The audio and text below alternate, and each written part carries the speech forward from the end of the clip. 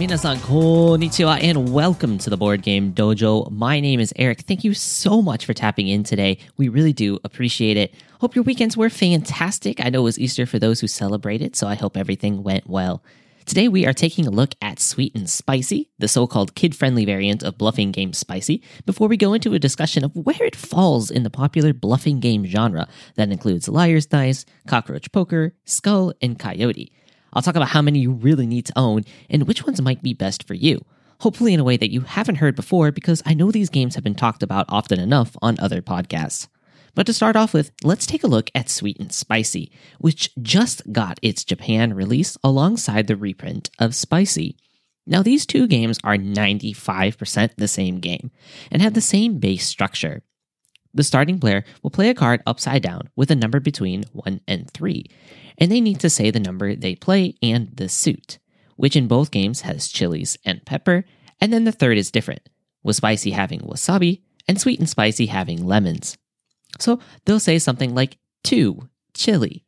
After that, the next player will need to play a higher card than that in the same suit, and they'll say what they play and play the card upside down.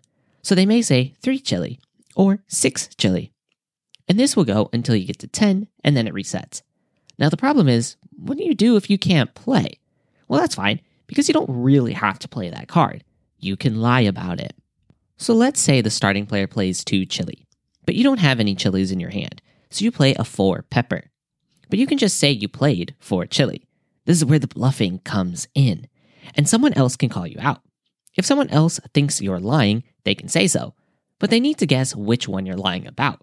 Were you lying about the number, or were you lying about the spice? They have to get that right to win the challenge. It isn't enough to just guess right that you were lying in the first place. So in our example, let's say you played a 4 pepper, and someone said, I think you're lying. I don't think it's a 4. Then you flip it over and alas, it was a 4, but you were lying about the spice. Doesn't matter. You still win because they were wrong. The winner of the challenge gets to take all the cards on the pile, and those will be points at the end of the game. The loser has to draw 2 cards. Now there are trophy cards in this game that are worth 10 points, and you get one of these by getting rid of all the cards in your hand. The game ends when one player has 2 trophy cards, when all 3 trophy cards are taken, or when the end of the world card is drawn. You'll count up the points from trophy cards and cards you won in challenges, and the most points wins. Now with that set of rules, you can play either Sweet and Spicy or Spicy. That doesn't change. But each box has something else that comes with it that makes it slightly different. Spicy has advanced variant cards that change the rules for that certain game. They have a red back to them, and you'll draw one at the beginning of the game. That's that. Sweet and Spicy has ultimate wild cards in the box. Now, each game has these cards in the deck that are regular wild cards, but either for spices or numbers. So some can count as any number, and some can count as any spice, but they are absolutely nothing of the other. So let's say you play a wild number card that can count as any number. You say it's a 3 wasabi. If someone challenges you and says your number is a lie, you automatically win because it's a wild number card. However, it has no spice. So if someone instead said, I think you're lying, it's not wasabi, then they automatically win. So playing these wild cards are a bit of a gamble, but hey, everything in this game is. Sweet and Spicy has those cards, but also everyone starts with an ultimate wild card, which counts as both. So it's any spice and any number. It's basically a free card. And they have a different back to them so other players know that you played that card. That's what I think they mean by a kid-friendly variant. There's one card that they can play no matter what. And that's the games. Let's talk a little bit about them. I was always a fan of Spicy, but I actually gave it away to someone because I didn't realize that it had gone out of print here. So I was excited to be able to play this one again, and I introduced it this time to my in-laws. My wife and I have probably played this game somewhere in the 20-something times range, which probably tells you how much we like it. It's a very simple premise that is easily understandable for anyone, especially for people who have played the game BS, or I think it's called Doubt or Cheat in some places, which is much the same game, but without needing to guess whether the number or suit was a lie. Both Spicy and Sweet and Spicy have very attractive art, which I know is mostly a subjective thing, but after playing some other games the last couple of days that have pretty minimal or bad art, I really appreciated the work done in these games. In both versions, you see the story playing out on the cards, with the one being the character saying the spice, and then as the cards go up, you see the story of them eating it, then freaking out at how spicy it is. It's very nice. Spicy has big cats as the characters and has a very traditional, almost mythological East Asian look to it, which is understandable as the artist is Jimin Kim, who is from South Korea. And it has this very lovely gold finish to it too. Sweet and Spicy uses the cat aesthetic as well, but it's kittens. It's much cuter and has more eye-popping color. Really well done by South Korean artist Yoon Sung. So that may be one way to pick which one you want. But I think the big question will ultimately come down to the choice between those ultimate wildcards or the advanced variant cards. I can tell you that I never actually played with the advanced variant cards in the original. I really never was even interested in them, to be honest. I so often use Spicy as a game to play with people who don't play games that I never really played it enough with the same group to say, hey, let's change it up this time we play it because we've already played this game a bunch of times together. But I do think it would be a good as a way of spicing it up for those who've played it a bunch. We did play with the ultimate wildcards in Sweet and Spicy, however, and I know that many comments on Board Game Geek have already been hating on these, talking about how they ruin the point of the game.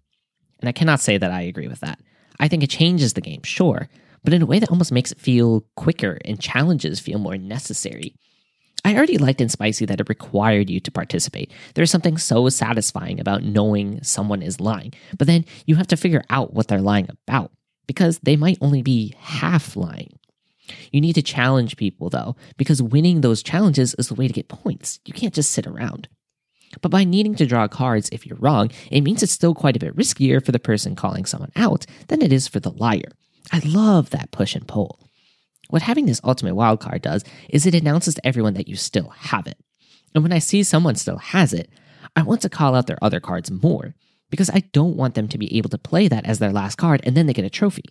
But at the same time, I might be saving mine for the same reason. Or maybe instead of passing this turn, I'll just play the wild card instead so I don't have to draw anything, buying myself a bit of time. And if you go out, you draw back up to the starting hand size, and now you don't have a wild card.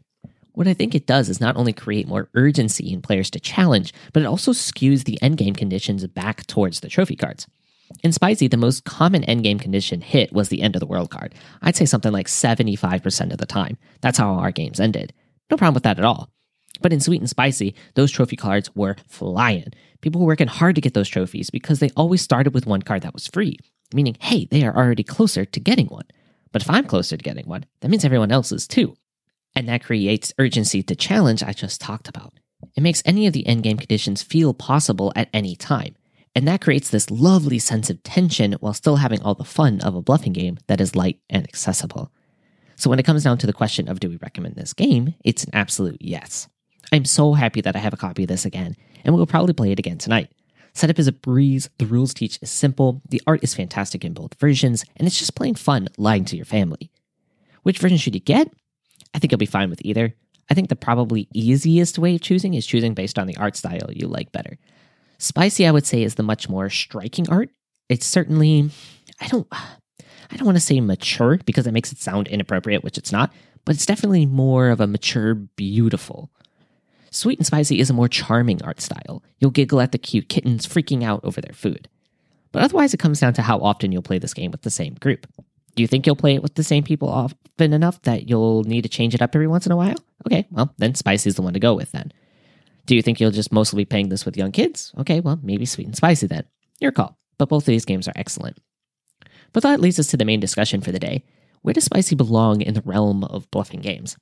Now, I'm not talking about bluffing games that can be played with a deck of cards, something like BS or Cheat or Doubt that we talked about earlier. I'm talking about the games that have seemingly become the main staples for those looking to purchase a bluffing game for their collection. Skull, Cockroach Poker, Liar's Dice, and Coyote. Since the point of this episode is to compare them, I want to briefly go over them first, even though I'm sure many of you listening to this podcast have heard of at least one, if not all of them.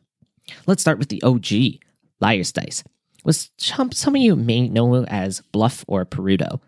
Basically, everyone will roll their dice in a cup and look at their results secretly. Someone will start the bid by saying how many of one face of the die they think is present in total at the table. So they might say something like 5 threes. Players will go around the circle raising it, like saying there are 7 threes, until someone challenges the previous bid. When that happens, everyone lifts their cups and shows their dice. If the bid is matched or exceeded, the bidder wins. If not, the challenger wins. The loser loses 1 dice, and then you roll again. Last person standing wins. This last person standing win is also present in our next game, Skull, or Skulls and Roses. Each player has 4 cards, 3 with roses and 1 with a skull. To start the round, each player will play one card upside down in front of them. Then, going around the circle, players can add a card to the top of their pile until someone starts the bid. They are bidding on how many cards they think they can flip over without flipping a single skull. Once the bidding starts, players can choose to raise the bid or pass. Once everyone but one player has passed, they win the bid, and they need to do it, but they have to start by flipping over all of their cards first. After that, they can flip over whoever's cards they want. If they are successful, they win the challenge. If they flip a skull, they lose a card.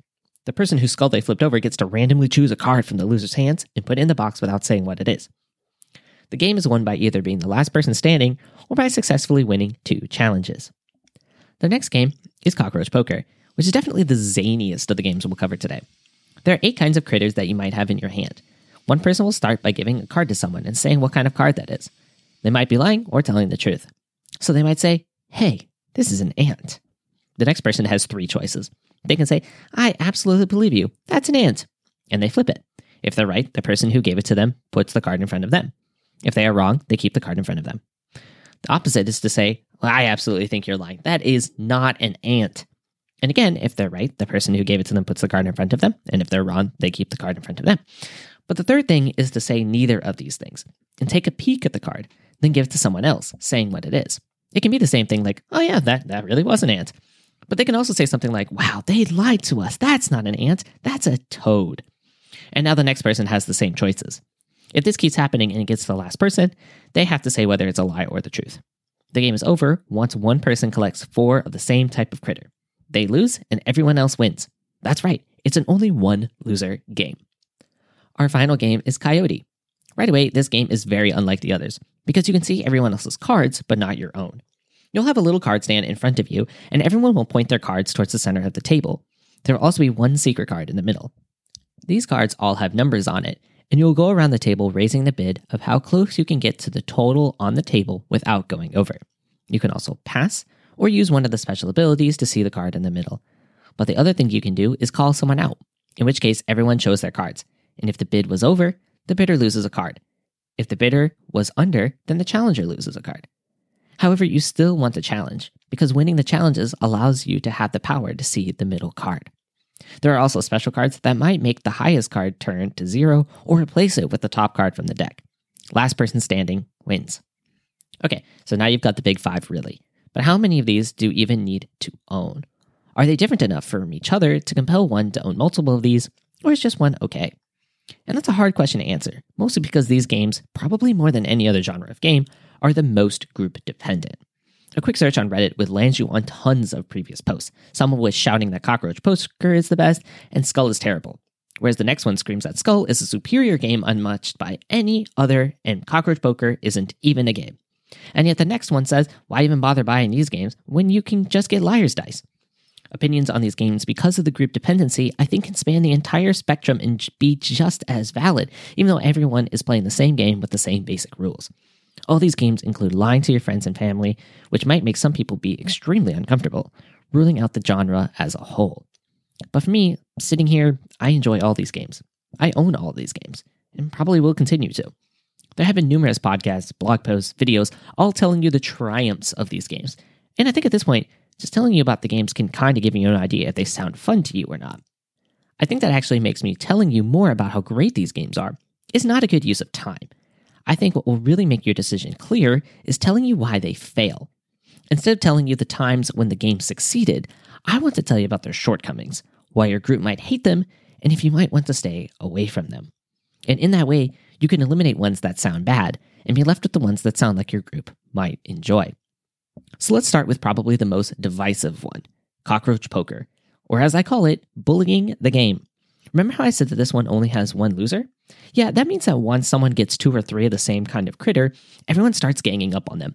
Cool for the camaraderie of them, not great for the person getting targeted by everyone at the table. It's a weird shift from, I'm going to lie to win, to I'm going to lie to make that specific person lose. It is also strange because you'll have times where this leads to half the table not playing the game, or at least feeling like they aren't really that involved. This is also the most antagonistic one, because you are looking someone dead in the eyes and telling them, this is a rat, when in fact it's a grasshopper. The other games here have a less direct way of lying, or at least not as confrontational. If your group has anyone that might feel slightly uncomfortable with this game does not work. And don't even get me started on playing this with young kids because, yeah, no, it can be pretty cool, but it can also lead to a lot of tears as one kid has an absolutely miserable time. Talking about time, can we just talk about how long Liar's Dice takes to play?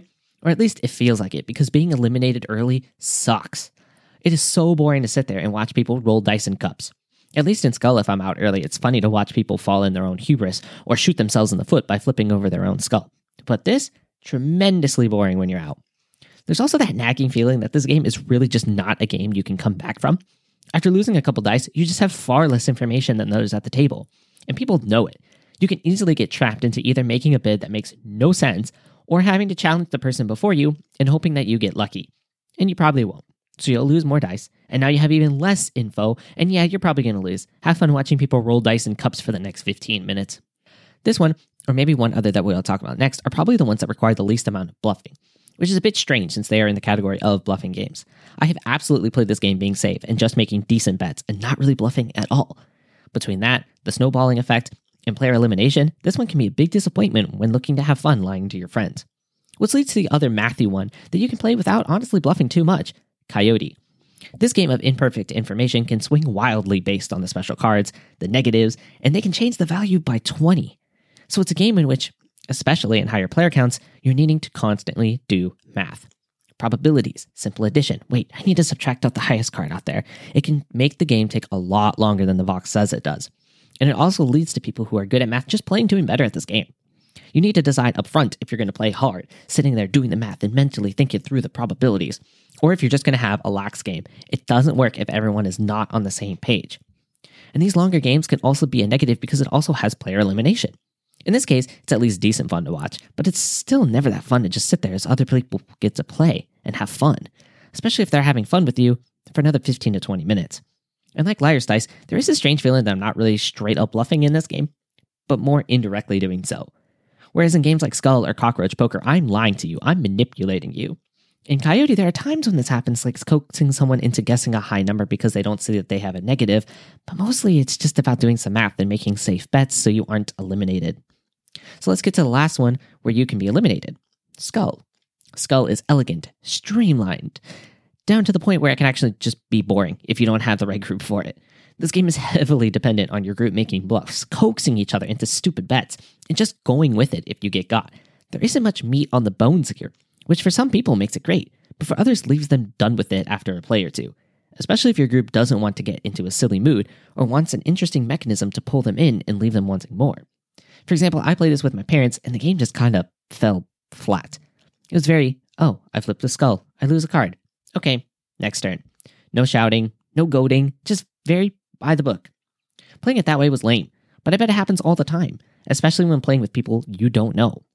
Whereas with my friends, we play it while drinking, and we make fun of each other and add our own personalities to the game. If your group can't do that, make something out of nothing, this isn't the game for you. So let's get to the last one, spicy and sweet and spicy. And honestly, the biggest thing on this one is that nobody loves this game. The people who like Skull love Skull. The people who like Cockroach Poker love Cockroach Poker. The people who like spicy like spicy. They like it, but they don't love it. In my time having it, nobody has asked me to bring it back. I've been asked for Skull or for Coyote, but spicy is just good. And it's such a weird knock for a game, but that's where it sits. Bluffing games are supposed to be this experience you have with the others at the table, but this one more than any of the others feels the least memorable. It's like a high floor, low ceiling kind of game, where I think it's a very safe option, but it's not going to enter anyone's top 10 games list. And maybe that's why I never got to the point with Spicy, where I wanted to play with the advanced variants.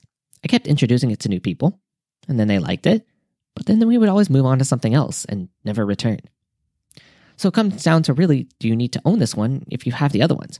Do you need a game that is probably a very safe 7, when these others might be an 8 or a 9, but they might also be a 4? And that's something you have to answer.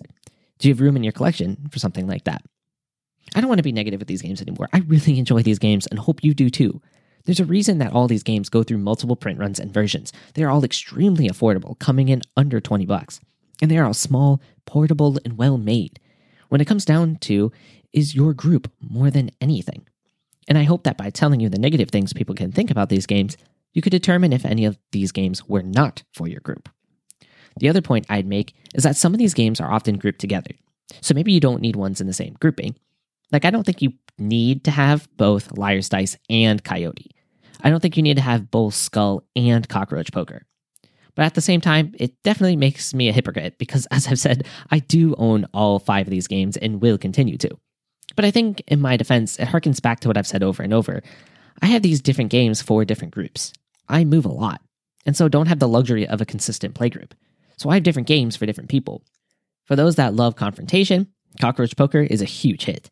For those who want to drink and play, Skull is fantastic. For those who want a game that doesn't require direct lying, Coyote and Liar's Dice have worked well. And Spicy is the kind of general success, kind of the Mario of the bunch. The starter, the good at everything, great at nothing, but also bad at nothing. You know your group best, and I definitely think that owning multiple of these is not a bad thing.